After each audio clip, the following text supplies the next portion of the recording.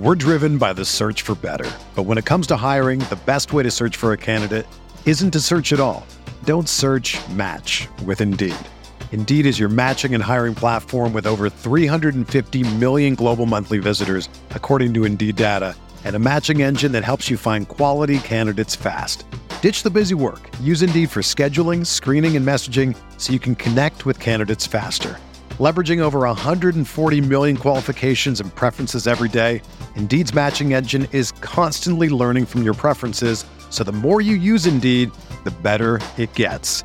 Join more than 3.5 million businesses worldwide that use Indeed to hire great talent fast. And listeners of this show will get a $75 sponsored job credit to get your jobs more visibility at Indeed.com/Blue Wire. Just go to Indeed.com/Blue Wire right now and support our show by saying that you heard about Indeed on this podcast. That's Indeed.com/Blue Wire. Terms and conditions apply. Need to hire? You need Indeed. LeBron James, a shot at history. That got the fans out of this. 17th NBA championship. Hello, Lakers Nation. Welcome into the LakersNation.com podcast. It's game day. Lakers versus Pacers, the NBA Cup on the line. The first ever in-season tournament comes to a conclusion tonight when the Lakers take on that team from Pawnee. We've got a lot to get into today. I want to talk a little bit about the Lakers-Pacers matchup. I want to talk about the NBA in-season tournament in general. What does it matter? I also want to get into the mailbag. Before I get to all of that, though, if you haven't subscribed yet to the channel, you're watching this video on the YouTube channel, you have not subscribed yet, hit that subscribe button for me. We are getting closer and closer to 500,000 subscribers, which blows me away. Help us get there. Hit that subscribe button. And don't forget to turn on notifications as well. Over on the podcast side, a great way to help out the show is a 5-star rating and review over on Apple Podcasts. Takes about 15 seconds to do it. So if you wouldn't mind doing that, would appreciate that as well. All right, let's get into it. So Lakers, Pacers tonight. I think this is going to be a crazy, crazy matchup. To sum it all up to one thing, it's offense versus defense, right? It's the Pacers, the best offense in the NBA, against the Lakers, who I think over the last couple of weeks have been playing essentially as the best defense in the NBA. The last 5 games, they're second in defensive rating. But there's more nuance than that we need to get into. Before we even get to that, though, breaking down the matchup itself, does this matter? You know, one of the things that I think is interesting, because this game, out of all the games so far in the in-season tournament, they've all counted towards the regular season. This game does not. And the reason why it doesn't is because if you counted this game, it would become an 83rd game on your schedule. Then 2 teams would have 83.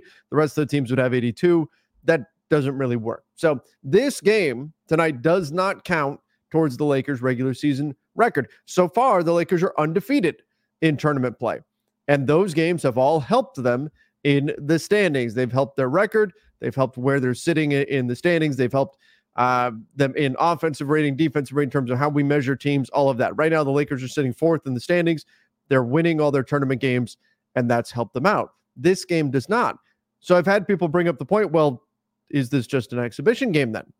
Right? If this doesn't count towards the regular season standings, I've had people say, should LeBron and AD even play if the game doesn't count towards the regular season? Now, yes, LeBron and AD are playing. Could you imagine? I mean, the NBA would lose their minds if the Lakers sat LeBron and AD, load manage LeBron and AD for the tournament final, nor would either player do that. They are fired up about this. So does this matter? Yes. And I guess big picture, we should talk about this. The narrative around this game, around the NBA's in-season tournament, the importance of it will be determined by who wins. It will be determined by who wins this game. If the Pacers win, you're going to hear what a great upstart team the Pacers are, what an impressive and exciting young player Tyrese Halliburton is, how much fun was this tournament. It was great. They had this incredible run, all of that. It's going to be a lot of positives are going to be heaped upon the Pacers, and rightfully so. The Pacers have been a blast. I'm not saying that shouldn't be the case. That absolutely should. If the Pacers win, give them all the credit, for sure. If the Lakers win, though, well, we know what's going to happen. Why? Because history repeats itself. We already saw what happened in 2020. The Lakers win, you're going to start hearing a lot of, well, it doesn't really count. It's just an in-season tournament. Or the Lakers' path there wasn't difficult enough, as though somehow it's the Lakers' fault that the Memphis Grizzlies have been terrible this season when they were expected to be really good. Even without Ja Morant, they were expected to be a good team. That has not been the case. And so the Lakers group had a few easy wins in there. Right now, on the flip side, the Houston Rockets have been better than people expected them to be. So, but regardless, the narrative will go completely the other way. It's going to be, this is meaningless. This means nothing. This doesn't mean anything for LeBron and his career and legacy and all that kind of stuff. And I don't even like getting into the like LeBron's legacy stuff, but that's what you're going to see happen, right? That's the narrative that you're going to see pushed by the Lakers haters. Now, does it ultimately matter? No, I don't really care that some people that hate the Lakers say that 2020 didn't count or is a Mickey Mouse ring or whatever, or that those same people are going to say that this is meaningless, that this tournament means nothing, and that this game means nothing because it doesn't count towards the regular season record and all these sorts of things. Does that matter? No. 10 years from now, they're still going to have the first ever in-season tournament win. 20 years from now, it's going to be the case. And I think all the other stuff tends to fade away over time. That said, the reason why I make mention of this is just to point it out ahead of time, just so you know, like, what's coming. I studied history. History does repeat itself. The way we react to certain things repeats itself. We looked back at the Spanish flu pandemic to see how people responded back then to how we responded to the COVID pandemic. There are connections you can make. And I think the same thing's going to happen, right? You're going to have Lakers haters are going to hate no matter what happens, right? They're not going to give the Lakers credit. They're going to try to take away from it. So again, I'm not saying that because it matters or because their opinion matters or because their voice matters in this situation. It doesn't. But just be aware. That's what's going to be floating around out there. That's going to be the response.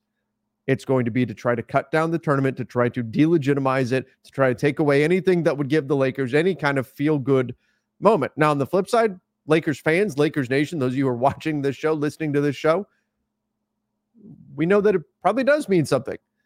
And here's why it means something. Here's why it does matter. It matters because it matters to the players. That's it. It matters because it matters to the players. It's the exact same reason why the All-Star game does not matter. I don't even care to watch the All-Star game anymore. Why? Because the players don't care about it. The players don't compete. The players don't take it seriously. So it doesn't matter. Because the players aren't really playing. They're just kind of out there messing around for a game. Hesitate to even call it a game. If that was the approach to the in-season tournament, and that was the fear for the NBA, if the in-season tournament was a bunch of teams not really going all out, resting their stars, not playing guys, not playing to win, not caring about the results, then would this matter? No, it wouldn't. Because nobody really played. Nobody really went for it. But that's not what we've seen. And the NBA has to be thrilled and so relieved. The players took this seriously across the league. And frankly, that's been fantastic for us, not just as Lakers fans, but as basketball fans. We've gotten some phenomenal basketball.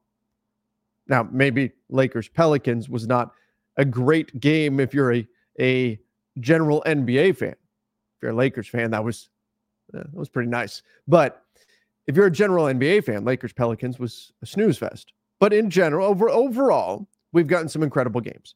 Pacers Bucks was great. Lakers Suns was fantastic, right? We've gotten all these drama-filled, really close games that have come down to the wire, and teams really competing, really getting after it.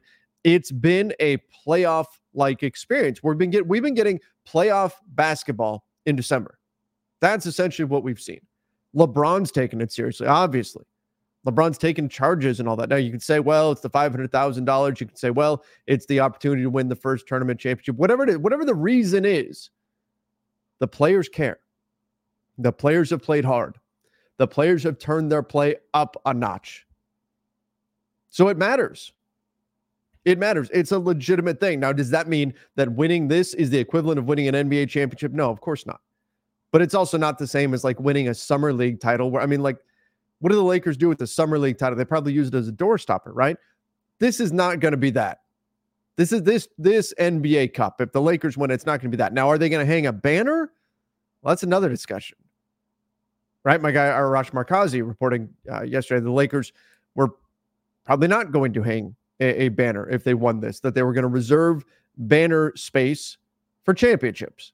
That was going to be the thing. Now, will the NBA push them to recognize the NBA in-season tournament cup in some way? Maybe. We'll see what happens. Years from now, 10 years from now, maybe this will be prestigious enough to where it's close to it. I don't think it's ever going to be an NBA championship, but it's something that people care more about and are more interested in celebrating.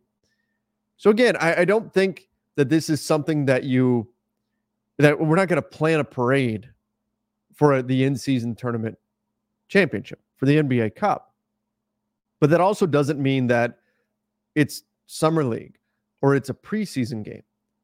Had the players shown up and just gone through the motions and not taken it seriously, then yes, the value of the NBA Cup would be none.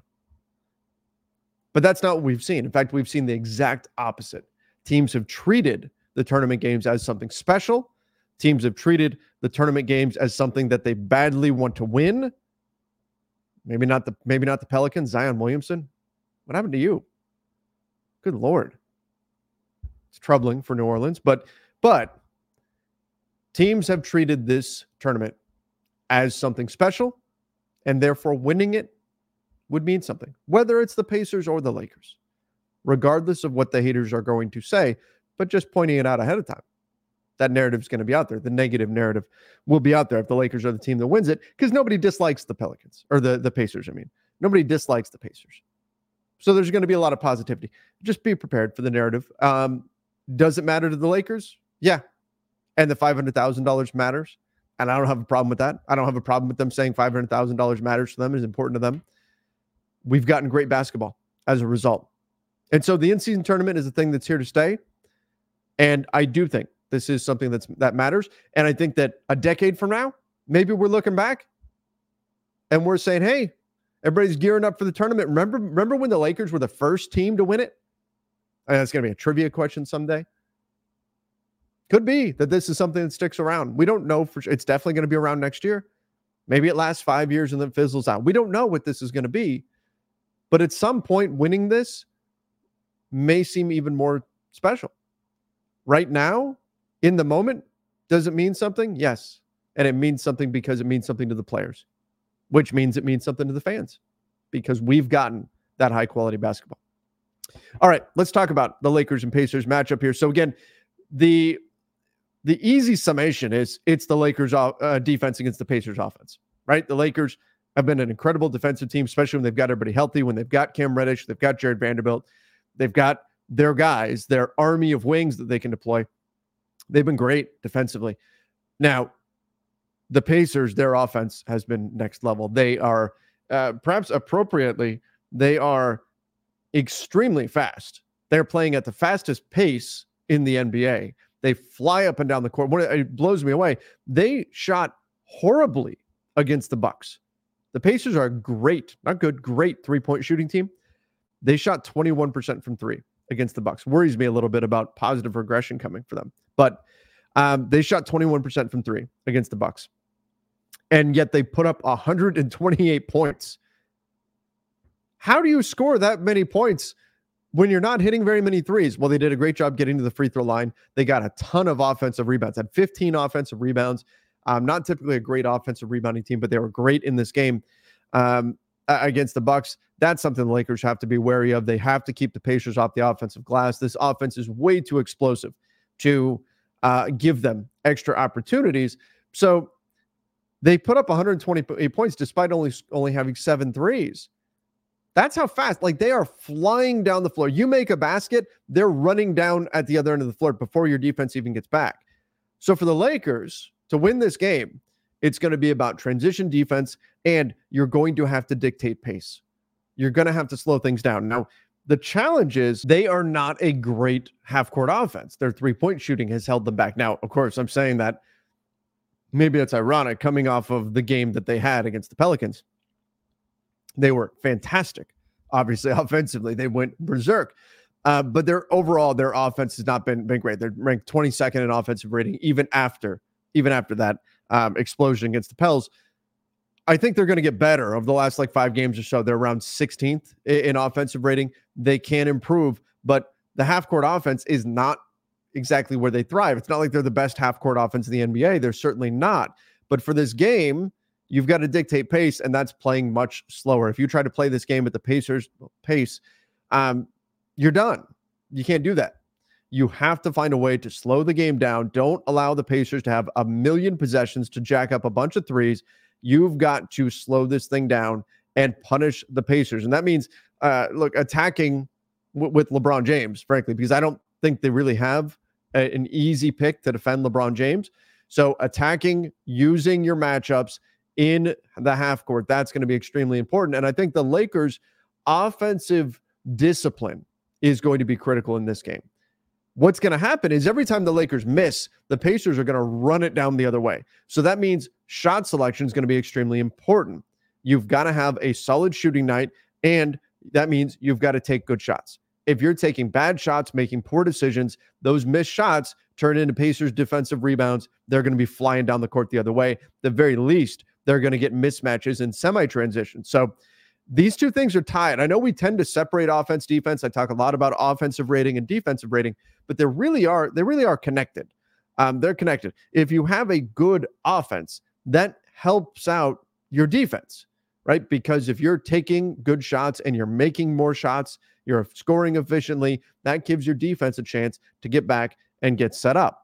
Conversely, if you're taking a lot of bad shots, if you're missing shots, those long rebounds can turn into transition opportunities for your opponent. Now, they're not connected in that every great offensive team is automatically a good defensive team. No, that's obviously not the case. And we certainly see that even with the Lakers, who are good defensively, have not been great offensively. So they're good defensively despite the issues on offense. But nonetheless, the Lakers' offense is going to be a key in this game for their defense. And one of the big questions that I want to see is, what do the Lakers do on the glass? We saw it against the Suns. The Lakers, who have focused on getting back in transition this season, we've seen them essentially punt offensive rebounding. Just get everybody back. That's been their goal. Then against the Suns, they completely changed that. Anthony Davis went berserk and had 9 offensive rebounds, and the Lakers crushed the Suns on the offensive glass. So what strategy do we see from the Lakers? Do the Lakers say, this Pacers team is too good in transition? We need to focus on our transition defense, where the Lakers actually can be really good when they focus on getting back. So do they go that route, which I think this is the most likely thing? And does that mean they sort of punt on their offensive rebounding opportunities and just focus on getting everybody back? That's the likely strategy here. Or do you say, to hell with it, and we're going to crush this team on the offensive glass, and if we miss, we're going to get the putback, and we're going to be putting so many shots in off of offensive rebounds that they're going to be taking the ball out of their basket, and that's going to give us a chance to get back. The danger when you do that, and we've seen it a few times, is if you're the Lakers and you send Anthony Davis at the offensive glass, if he does not come away with that rebound, you're toast on the other end. Opposing teams are recognize that immediately if Anthony Davis is behind the play and they're going right to the basket. We even saw the Pelicans do it a few times last night while that game was still being contested, or night before last. So it's a gamble if you're going to crash the offensive glass, but I think it's going to be one of the key decisions that Darvin Ham and the coaching staff have to make in this one. It's, do the Lakers get aggressive and go after offensive rebounds, or do they commit all of their guys to getting back and try to slow down that Pacers transition attack? Again, I think it's going to be the latter there. I think we're going to see the Lakers really focus on getting back and getting themselves set up defensively and ready for this Pacers offensive explosion. They can be extremely, extremely devastating on that end. Now, Tyrese Halliburton, Sean Davis has talked a lot about how do you manage him. He's probably the best pick and roll point guard in the NBA right now. He's been absolutely phenomenal. I think the Lakers are going to have to throw a lot of different looks at him. You know, one of the differentiators between the in-season tournament and, say, the playoffs is, well, there's a few key things we have to remember. The in-season tournament is really set up for a team like the Pacers and the Lakers to a degree as well, because you don't have to be great for 2 months.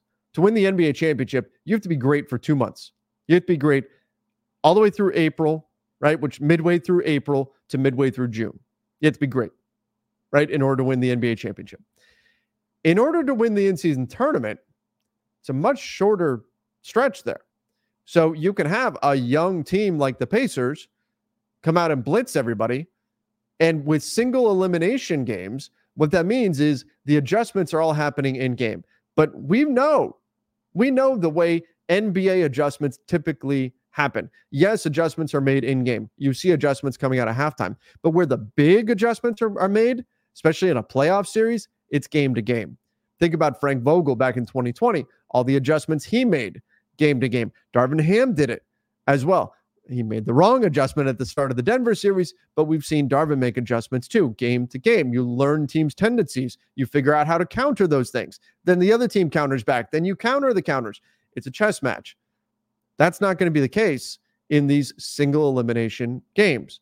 So single elimination, you're not going to have as much time to react and to counter what's going on. And that's going to be critical. So the Lakers' strategy that they pick here against a team that they haven't seen yet, they're not going to have a lot of opportunity to adjust that strategy on the fly. They can do some things, tweak some things here and there, but a lot of this is going to come down to what do you do in the moment, in this game? How do you react? Because you can't go through and scrap everything, but what do you do in order to deal with this Pacers team if they start to throw stuff at you that you're maybe not quite prepared for? How do you tweak things on the fly? That's going to be really critical for Darvin Ham, the Lakers coaching staff. They're going to have to think on their feet. And again, the Lakers with more of an aging team in terms of the stars, like LeBron.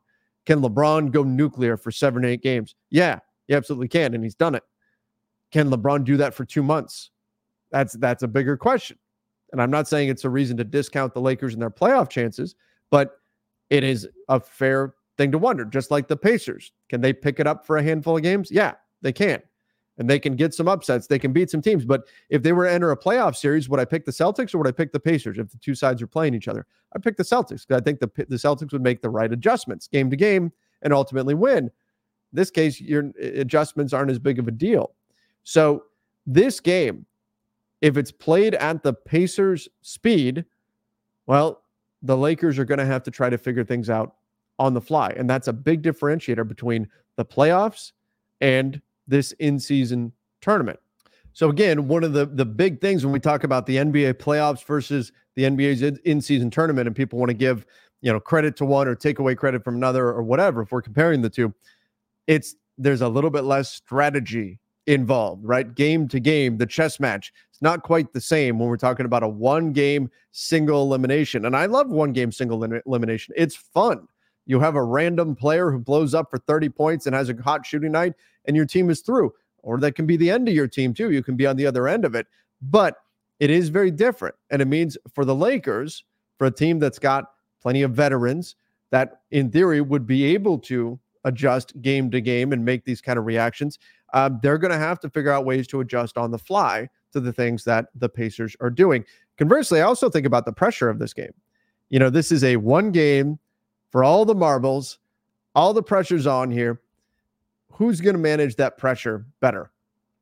Is it going to be the Pacers, who have a lot of young players who are very exciting, who run up and down, and maybe they'll be just fine? They've handled things just fine against the Celtics, against the Bucks. They've been beating these teams.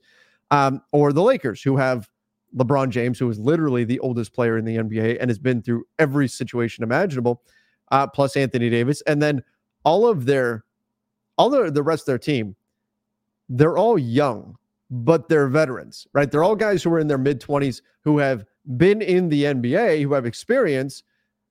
These are the guys that the Lakers are relying upon. There's a little bit more experience on the Lakers side. Max Christie is probably the youngest guy that may actually see floor time, and he's 20, and it's his second year. But they don't have a lot of other guys like that. They've got a bunch of players: D'Angelo Russell, Austin Reeves, right? Cam Reddish, Taurean Prince. All of these guys are mid-20s. Taurean Prince is late 20s, but nonetheless, these guys are all athletically at their peaks, and they've got experience in the NBA as well. So I wonder if those things will be a big factor in this game, because I think this is going to be a kind of all attention on us type situation. How do the Pacers manage that pressure? How do the Lakers manage it? Can the Lakers defense frustrate the Pacers offense? And if they can, then what happens? that's going to be another thing to keep an eye on here. But I'm expecting a great game. I'm expecting a battle in this one, and I can't wait. I'm fingers crossed. Hopefully the Lakers can win it, take home the first NBA Cup, bring on the haters. And you just go out there and get it done. Go out there, get it done, get the win, take home the NBA Cup. And it'd be a nice thing for midseason. Overall, and I'm biased because the Lakers obviously have done well, but overall, I think this tournament has been a real win for the NBA in general. It's been great, and can't wait to see how the final plays out. But that's going to be coming up tonight. Remember, you can join us on playback.tv/LakersNation, and watch the game with us. All right, I do need to get into the mailbag. Before I get there, though, let's give a shout out to our sponsors, and let's kick things off here with BetterHelp. This show is sponsored by BetterHelp. Obviously, it's the holiday season. It can be a very stressful season. It's also a great time. This is my favorite time of year. There's no question. It's my favorite time of year. But I'll admit it can also be very stressful. Personally, I've got everybody coming here, my whole family coming here to meet. It's going to be like a Griswold family Christmas here, all under one roof. That inherently has a lot of stress involved. Plus, there's all the gift giving and all that kind of stuff, making sure everything is just right. Everybody enjoys themselves for the holiday season. It can be a lot. So I'd just like to say that while you're focusing so much on everybody else and the gifts you're giving, don't forget to give yourself some love this holiday season as well. Therapy is something that can really benefit a person, just to process things, just to go through everything, just to talk through all the stuff in your life. You can learn different coping skills, how to set boundaries, different strategies that empower you to be the best version of yourself. So if you're thinking of starting therapy, give BetterHelp a try. It's entirely online. It's designed to be convenient, flexible, and suited to your schedule, which is, this time of the year, everything is busy, go. The fact that BetterHelp is so flexible and so convenient, well, that's a big plus. Just fill out a brief questionnaire and you get matched with a licensed therapist, and you can switch therapists at any time for no additional charge. So in the season of giving, give yourself what you need with BetterHelp. Visit BetterHelp.com/LakersNation today to get 10% off your first month. That's BetterHelp, HELP.com/LakersNation. Would also like to give a shout out to our friends over at Underdog. Now, Underdog Fantasy is a tremendous and fun way to play fantasy sports, as well as the easiest place to play fantasy sports. All you have to do is pick whether your favorite players will have a higher or lower stat total in this week's game for a chance to win big. You pick between 2 and 5 players and build, and you can win up to 20 times your money on a single night. So super easy. For example, you'd be picking LeBron James higher or lower on total points or rebounds or assists, steals. Sometimes they do fun categories, steals and blocks together, all kinds of stuff. All you got to do is pick higher or lower. Super simple, very easy to play, and very, very fun. You can sign up today with the promo code LakersNation and get your first deposit doubled up to $100. Visit UnderdogFantasy.com or find them in the App Store. And don't forget to register with our promo code LakersNation to get your first deposit doubled up to $100. Must be 18 or older and present in a state where Underdog Fantasy operates. Terms apply. Concerned with your play, call 1-800-522-4700 or visit www.ncpgambling.org. All right, let's get into the mailbag. Take a look at some of the comments coming in. This was from after the Lakers win over the Pelicans. So obviously there's going to be a lot of positivity in the air. But for anybody new, the way I use these questions, these comments coming in from Super Chats, I use these to bounce around through a lot of different topics, rapid fire style. So Andrew said, LeBron, 30 points in under 25 minutes. GOAT. Yeah, I don't get into the GOAT debate much, but LeBron, 30 points in 23 minutes is unreal. Super Dope Hip Hop said, Halliburton or LeBron first MVP. So Super Dope Hip Hop is a LeBron fan and a Pacers fan. So he must be just totally beside himself, overjoyed, because no matter what, one of his guys is winning. And he's probably right. Like, it's either going to be Halliburton or LeBron that gets the first MVP. He says, win-win for me. 2000 finals encore. Yeah, the last time we saw the Lakers and Pacers in a battle like this, The Lakers came out on top way back in 2000. I remember that vividly, but that was a good time. Avant Traders, Lakers only a half game behind the second seed. Yeah, I mean, look, there's going to be a lot of movement in the standings, but we've seen the Lakers really pick it up for the tournament games. And the benefit to that as well, beyond just, hey, you're advancing in the tournament, is it's helped them in the standings, in the actual NBA standings. Again, they're the 4 seed right now. I do expect the West to be very compact throughout the season. I think it's going to be this gauntlet to get through. By no means do I think that where things are situated right now is where things are going to finish. But still, it's always good to see your team move up in the standings. I could be surfing. Said if the Lakers win the in-season tournament and the chip this year, will that change how the in-season tournament is viewed in the future? Maybe. It might. I think they're going to be seen as two separate things for the foreseeable future. But I think it legitimizes it a little bit. It's like this. For example, in 2020, I always have to go back and point out, because people say, oh, Mickey Mouse ring, Lakers didn't really do anything. They had an easy path and all that kind of stuff. I always have to go back and point out the Lakers were the number 1 seed going into the bubble in Orlando. The Lakers had just beaten, right before everything shut down with COVID, had just beaten the 2 teams that were considered to be the biggest threats to win the championship. That was the Bucks and the Clippers. The Lakers just beaten them back to back. And so the Lakers were the best team in the regular season. They went into the bubble.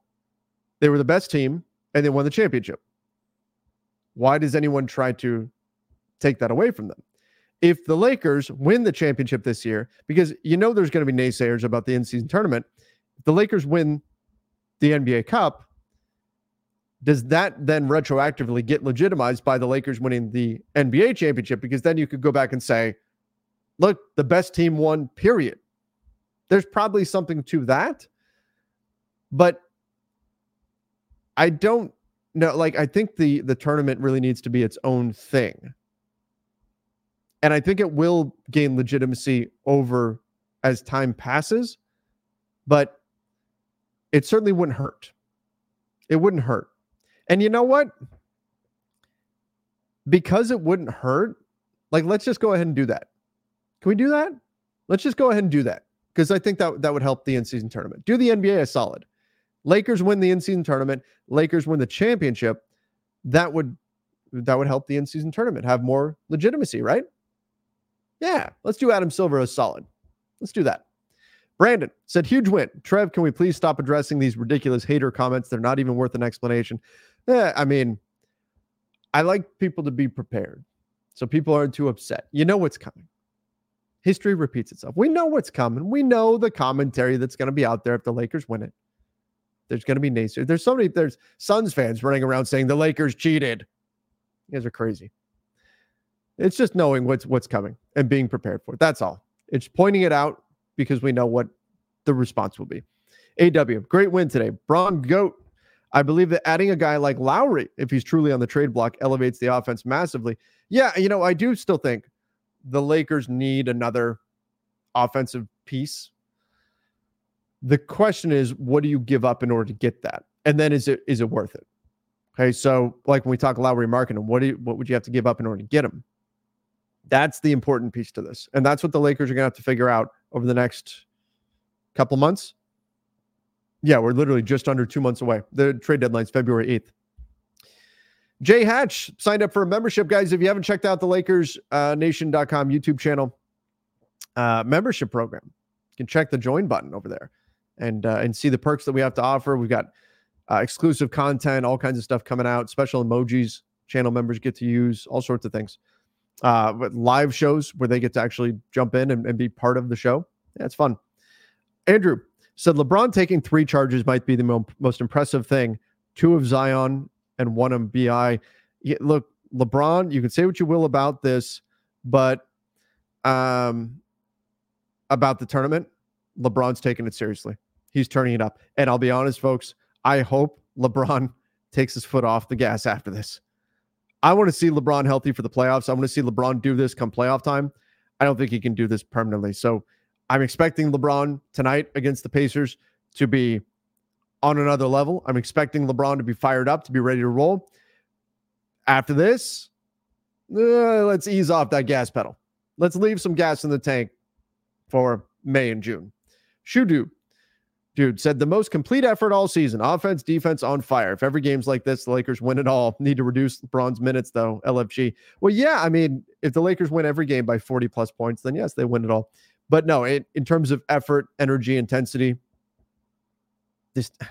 here's the most comforting thing from all of this has been that this exists. This level of defense from the Lakers exists. This level of play exists. You're not going to get it every night. You're not. I guarantee you. I can tell you right now. Can predict the future. The level that you've seen the Lakers play at in the tournament will not be the level that they play at on Tuesday when they restart regular season games. It won't. And it's easy to say, well, you should put forth effort every single game. You should be going all out every single game. It's easy to say that from your couch. It's not an easy thing to actually do. And even if you do, remember what happened to the Warriors? The cautionary tale, 73 wins. Hey, you got it done. Great. You set the record. What happened? They ran out of gas in the playoffs and they didn't win a championship. If they could go back and redo it and ditch the regular season record wins and have another championship, would they do it? Would they make that trade? I think they probably would.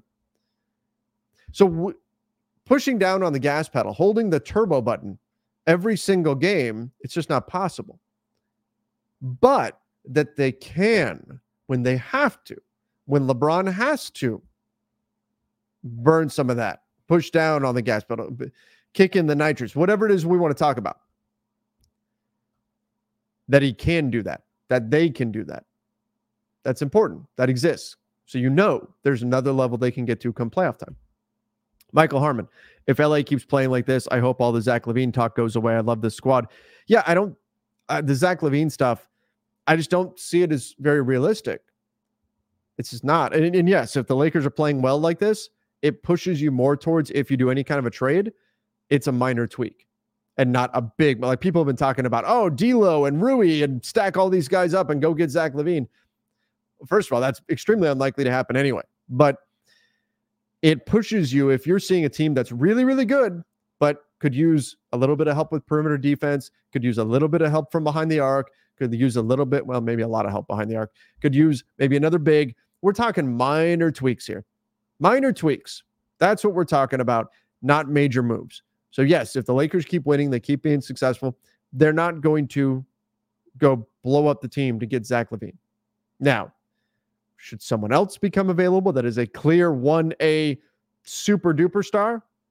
Yeah, all bets are off. But I don't see the Lakers, nor do I think the Lakers should blow everything up to get Zach LaVine. If you can get a crazy deal, somehow you don't have to include a bunch of pieces or something, then sure, but the math doesn't really work out. I think it's much more likely that we see a minor move from the Lakers. Justin Duran, Hamusk, joining the channel membership program. Welcome, everybody. Tony said, is it me or did LeBron unlock his inner Kobe? That sure was a Mamba-esque performance, wasn't it? Those dagger threes he was hitting. Whew. Talk about killer instinct. LeBron, I love my favorite moment from the game was when the Pelicans started to make a little, like the Lakers came out and were still red hot in the start of the third. They pushed the lead to 20. The Pelicans punched back and got it down to 16, got a couple of stops. They were making a run. And then LeBron just comes right back and hits a three from like a deep three. Like he was shooting it from LA or something and they're playing in Vegas. Just hits this three. Pelicans immediately call timeout. You see the energy just drain out of the Pels and LeBron just stands there and shakes his head. Like, nope. You guys were starting to make a run. I said no. Not going to let it happen. I decided.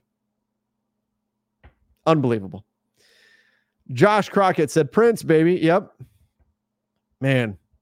Taurean Prince hitting the threes. I've been saying, you can't be out on him right now. And by the way, the last 7 or 8 games, he's actually shot really well. The month of November, the first 3 weeks, he shot terribly. And I had a lot of people saying, trade him, bench him, get rid of him, all this stuff. I think the shooting we knew was going to come back around. He's not that bad of a shooter over his career, just like I think Christian Wood's shooting will come back around at some point if he starts getting more minutes. And we'll talk more about that in just a moment. But the shooting we knew was going to come back around. And then the question becomes, can you move Taurean off of the role where he's defending the other team's best perimeter player all the time? Because he was in that role out of necessity. But now that Vando's getting back up to speed, Rui's back, Cam Reddish is back, can you move him off of that role? Because if you can, and the shot returns for Taurean Prince, he is an infinitely more valuable player for this Lakers team. And you'll start to see why we were so excited when they got him for just $4.5 million on the biannual exception. Jermaine said they should allow the winner of the in-season tournament to replace a loss with a championship win. That's interesting. So the winner, but then what would happen to the team that they played against? Would that then become a loss for that team? So you get to pick which team, and then it's kind of unfair to that team, right? It would be interesting strategy-wise, though. Could you imagine that? If you could flip, if that was like a power that you got, gosh, almost like Big Brother or something, if you guys watch that show. If you suddenly got this superpower where you could change up the outcome of one of the games, like what game would you pick? What loss would you flip to win? Because you'd have to be strategic. The Lakers would be adding a win to their schedule no matter what. Would you pick like a division opponent? You'd want to pick a team that maybe you're competing with for playoff positioning. I don't know. Be interesting. It wouldn't happen, I don't think, but be interesting. Patrick becomes a channel member as well. Welcome. And so does Carson. Chris said, doesn't it feel like we need to trade D'Lo for more of a facilitator, point guard, to compete in the playoffs? The 2-star model worked when we had Rondo, but who's that?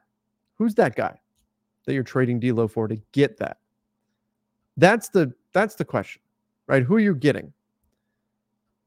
Because there's not that many of that player in the NBA that's a facilitator point guard. I mean, TJ McConnell, kind of. I like him, but you're not doing that. Who the Lakers are going to see. Who is that guy? Who's that facilitator point guard? Is it Chris Paul? So you're not doing that with the Warriors. Who's that true facilitator next level point guard? I mean, honestly, it's probably Tyrese Halliburton, right? Obviously, he's not going anywhere. So I don't know who that player is, because a lot of guards are becoming more score first. We're seeing more and more scoring guards, like De'Aaron Fox scores the ball. You look at some of the best guards in the league right now. They're scorers. It's what they do. It's part of the way today's game is set up. The guards can run pick and roll and get in the paint and get things done. They get a lot of great calls because they go flying off a play. And think about Trae Young, right? You bump him at all, he goes flying into the 10th row because he weighs 120 pounds, not literally, but these guys are finding success. So who do you get that is that next level passer that's available? That's the problem. So you can say, well, wouldn't this skill set work? Sure, but who is it? And then if you're trading D'Lo, he's already probably one of your better facilitators. He's been really locked in on feeding Anthony Davis. So I don't know if I want to tinker with that too much either. Justin Duran, can you explain how these two games change our regular season schedule? Do we lose a game with the Suns and the Pelicans because we played them? No, you just gain an extra game against those teams. Now, fortunately, the Lakers won those games. But so no games are actually added or lost. Let me be clear in terms of the 82-game regular season. Tonight's game against the Pacers does not count. It is an 83rd game. It will not appear on the Lakers record. Okay, so we need to make sure we understand that.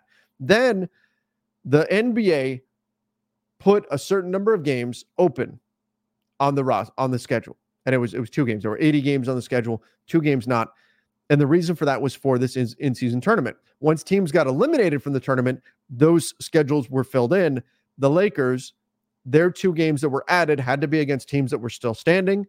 They wound up getting the Suns and the Pelicans because the way the bracket worked out, but they will still play 82 games. It just means they're going to see the Suns and the Pelicans an extra time this season. And again, fortunately, the Lakers won those. Danny Silva is a new channel member. Welcome in. Tristan said Rui, Gabe, and Christie for Vucevic and Caruso.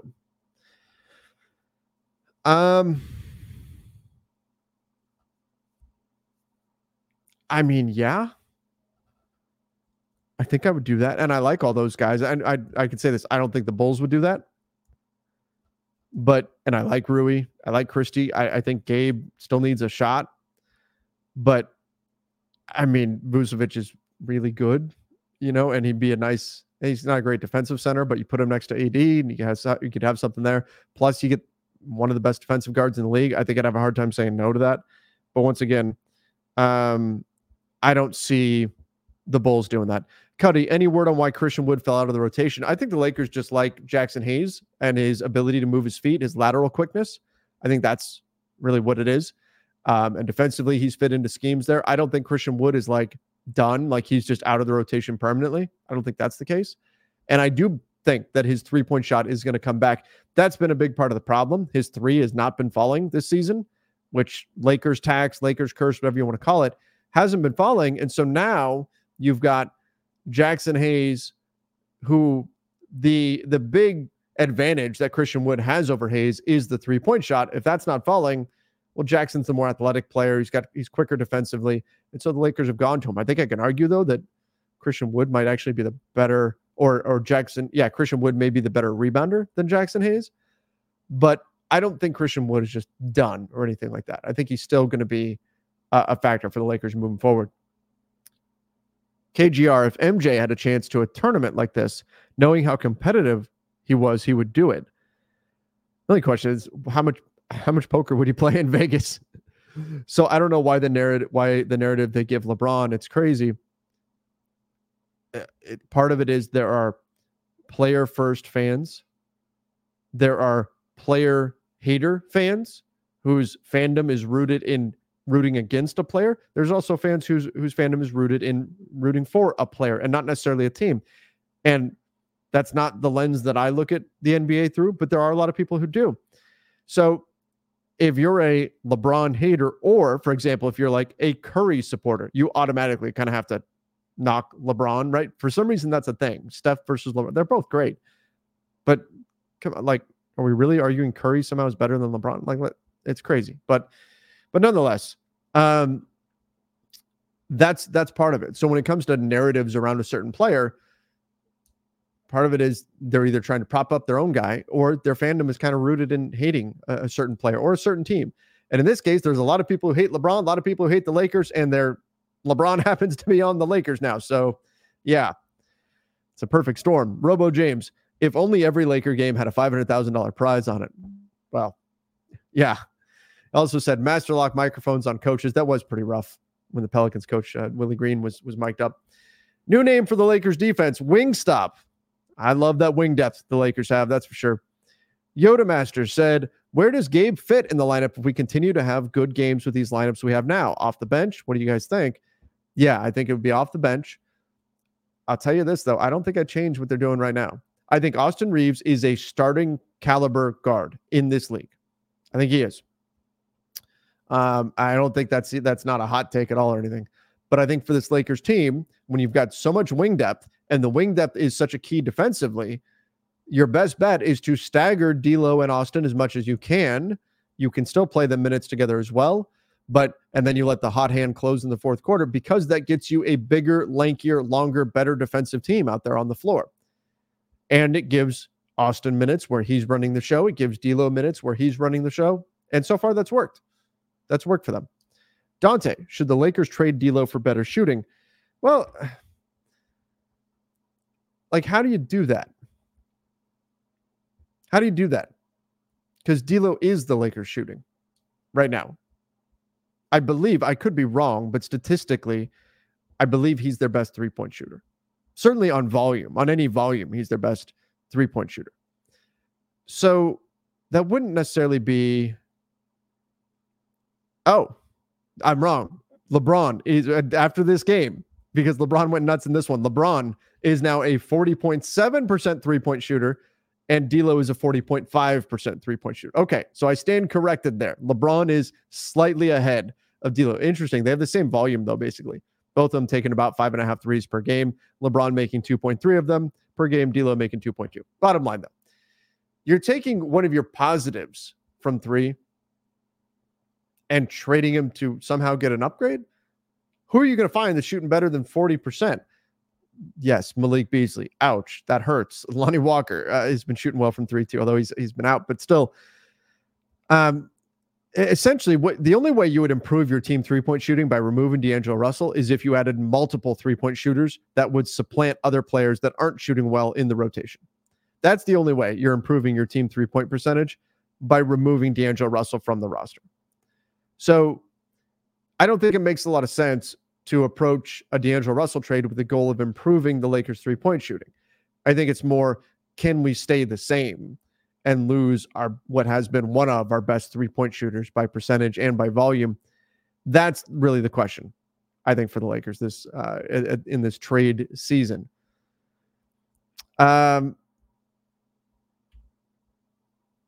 Isaac said, "Hey, Daddy Trev." Huh. It's an interesting nickname. Said, "What do you think this potential in-season tournament championship means for LeBron's legacy?" I don't think it means a ton. I think it's a feather in his cap that he's got this tournament championship. Now, if 10 years from now, the in-season tournament is a big thing, it's a prestigious thing, we may look at this and say, wow, LeBron's got this too. And I know the joke around there is, well, anything that happens, what does this mean for LeBron's legacy? But realistically, like, people want to stack up LeBron's legacy against Jordan's legacy and vice versa. And, oh, wait, but what if LeBron wins another championship? Then is he the greatest of all time? What if LeBron wins the in-season tournament? Then is he the greatest? The problem is that there's never going to be a consensus, yes, this player is the greatest. There's not. There's not going to be a moment where everybody just goes, up, that's it. LeBron won a champ. That's it. LeBron won a championship. He's now the greatest officially. No. There's people who are always going to say it's Jordan. There's people who are always going to say it's LeBron. And you can argue about it till you're blue in the face, but it's not going to matter. You're not going to change their mind. You're not going to change their opinion. So what's the point? They're both great, incredible players. Everybody has their own preference on who they think is the greatest ever. But I think it's very difficult to compare across eras. Apples to oranges. And beyond that, when we're talking about two of the greatest players ever, and we're trying to stack up resumes and do all of this stuff, I think more often than not, we wind up attempting to tear down one player rather than prop up somebody else. We try to destroy the argument for another player. Oh, Jordan, he wasn't in an era that shoots the three the way this era does, and things of that nature. Or LeBron, well, he's lost in the finals though, so that's a negative on him. These guys are insane athletes. Next level. And my fear with this stuff is always that when we're so determined to debate who's the best, who's the greatest, what is this? Oh, does this put LeBron over the top? Do we wind up just losing how great these players are in that? Do we get so caught up in that we lose sight of what's truly important? And that's to appreciate how incredible these players are and the magnificent feats that they went to achieve the greatness that they've got. When I think about Kobe, it's the biggest takeaway, right, about Kobe. It's not the championships he won. It's not the 81 points. It's not the MVP. It's the constant battle he had against himself, against the frailties of the human body, his will to drive on and push himself to constantly be better, to find ways to adapt and overcome. Those are the things that really resonate. Yes, the championships matter. There's no question. But when we're trying to compare players and is this player better than this player, or is this player better than that player, or whatever, we can get so caught up in that and start tearing apart whatever flaws a certain player had, that we can lose the lessons learned by seeing what it was that led them to be this great. And when we're talking about players this caliber, that's what we're talking about. We're talking about greatness. So all of that is a long-winded way of saying why I don't like getting into the GOAT conversation. It's not my thing. So what does this mean for LeBron's legacy? It means he's a great player. He's one of the greatest players ever. Is he the greatest? That's going to be up to everybody's opinion. What does it mean for his legacy, though? It's another thing that people look back on and say, hey, LeBron was the first one to ever win that. Add that on top of everything else that he did. But does it suddenly mean that LeBron wasn't great before he wins the NBA Cup, and after he wins the NBA Cup, he's suddenly great? This is the straw that broke the camel's back and causes everybody to unilaterally just decide he is the greatest? No, that's not going to be the case. That's not going to be the case. But it never was. All right. Lakers, Pacers tonight. Join us on playback.tv/Lakers Nation to hang out and watch the game. Going to be a good time. And then right back on the Lakers Nation YouTube channel for the Lakers Nation live post-game show. Appreciate everybody for joining. Again, subscribe over to the YouTube channel, youtube.com/Lakers Nation. Follow us over on Apple Podcasts, Spotify, wherever you listen to podcasts. You guys want to find me, you can find me at Trevor_Lane over on X, at Trevor Lane NBA on Instagram and Threads. Till next time, everybody. See ya and stay safe. Everyone is talking about magnesium. It's all you hear about. But why? What do we know about magnesium? Well, magnesium is the number one mineral that 75% of Americans are deficient in. If you are a woman over 35, magnesium will help you rediscover balance, energy, and vitality. Magnesium supports more than 300 enzymatic reactions in your body, including those involved in hormonal balance. From functional medicine doctors to mental well-being and female hormone experts, we all know that magnesium is the one mineral to improve all aspects of well-being and health. But which one? Magnesium Breakthrough from Bioptimizers, the trusted choice recommended by leading experts with 7 best-absorbed forms of magnesium to ensure your body receives the support it needs for overall well-being. Go to bioptimizers.com/balance today and use code BALANCE10 for 10% off. Support your journey to wellness at bioptimizers.com/balance. Magnesium Breakthrough from Bioptimizers, your foundation to optimal health and vitality.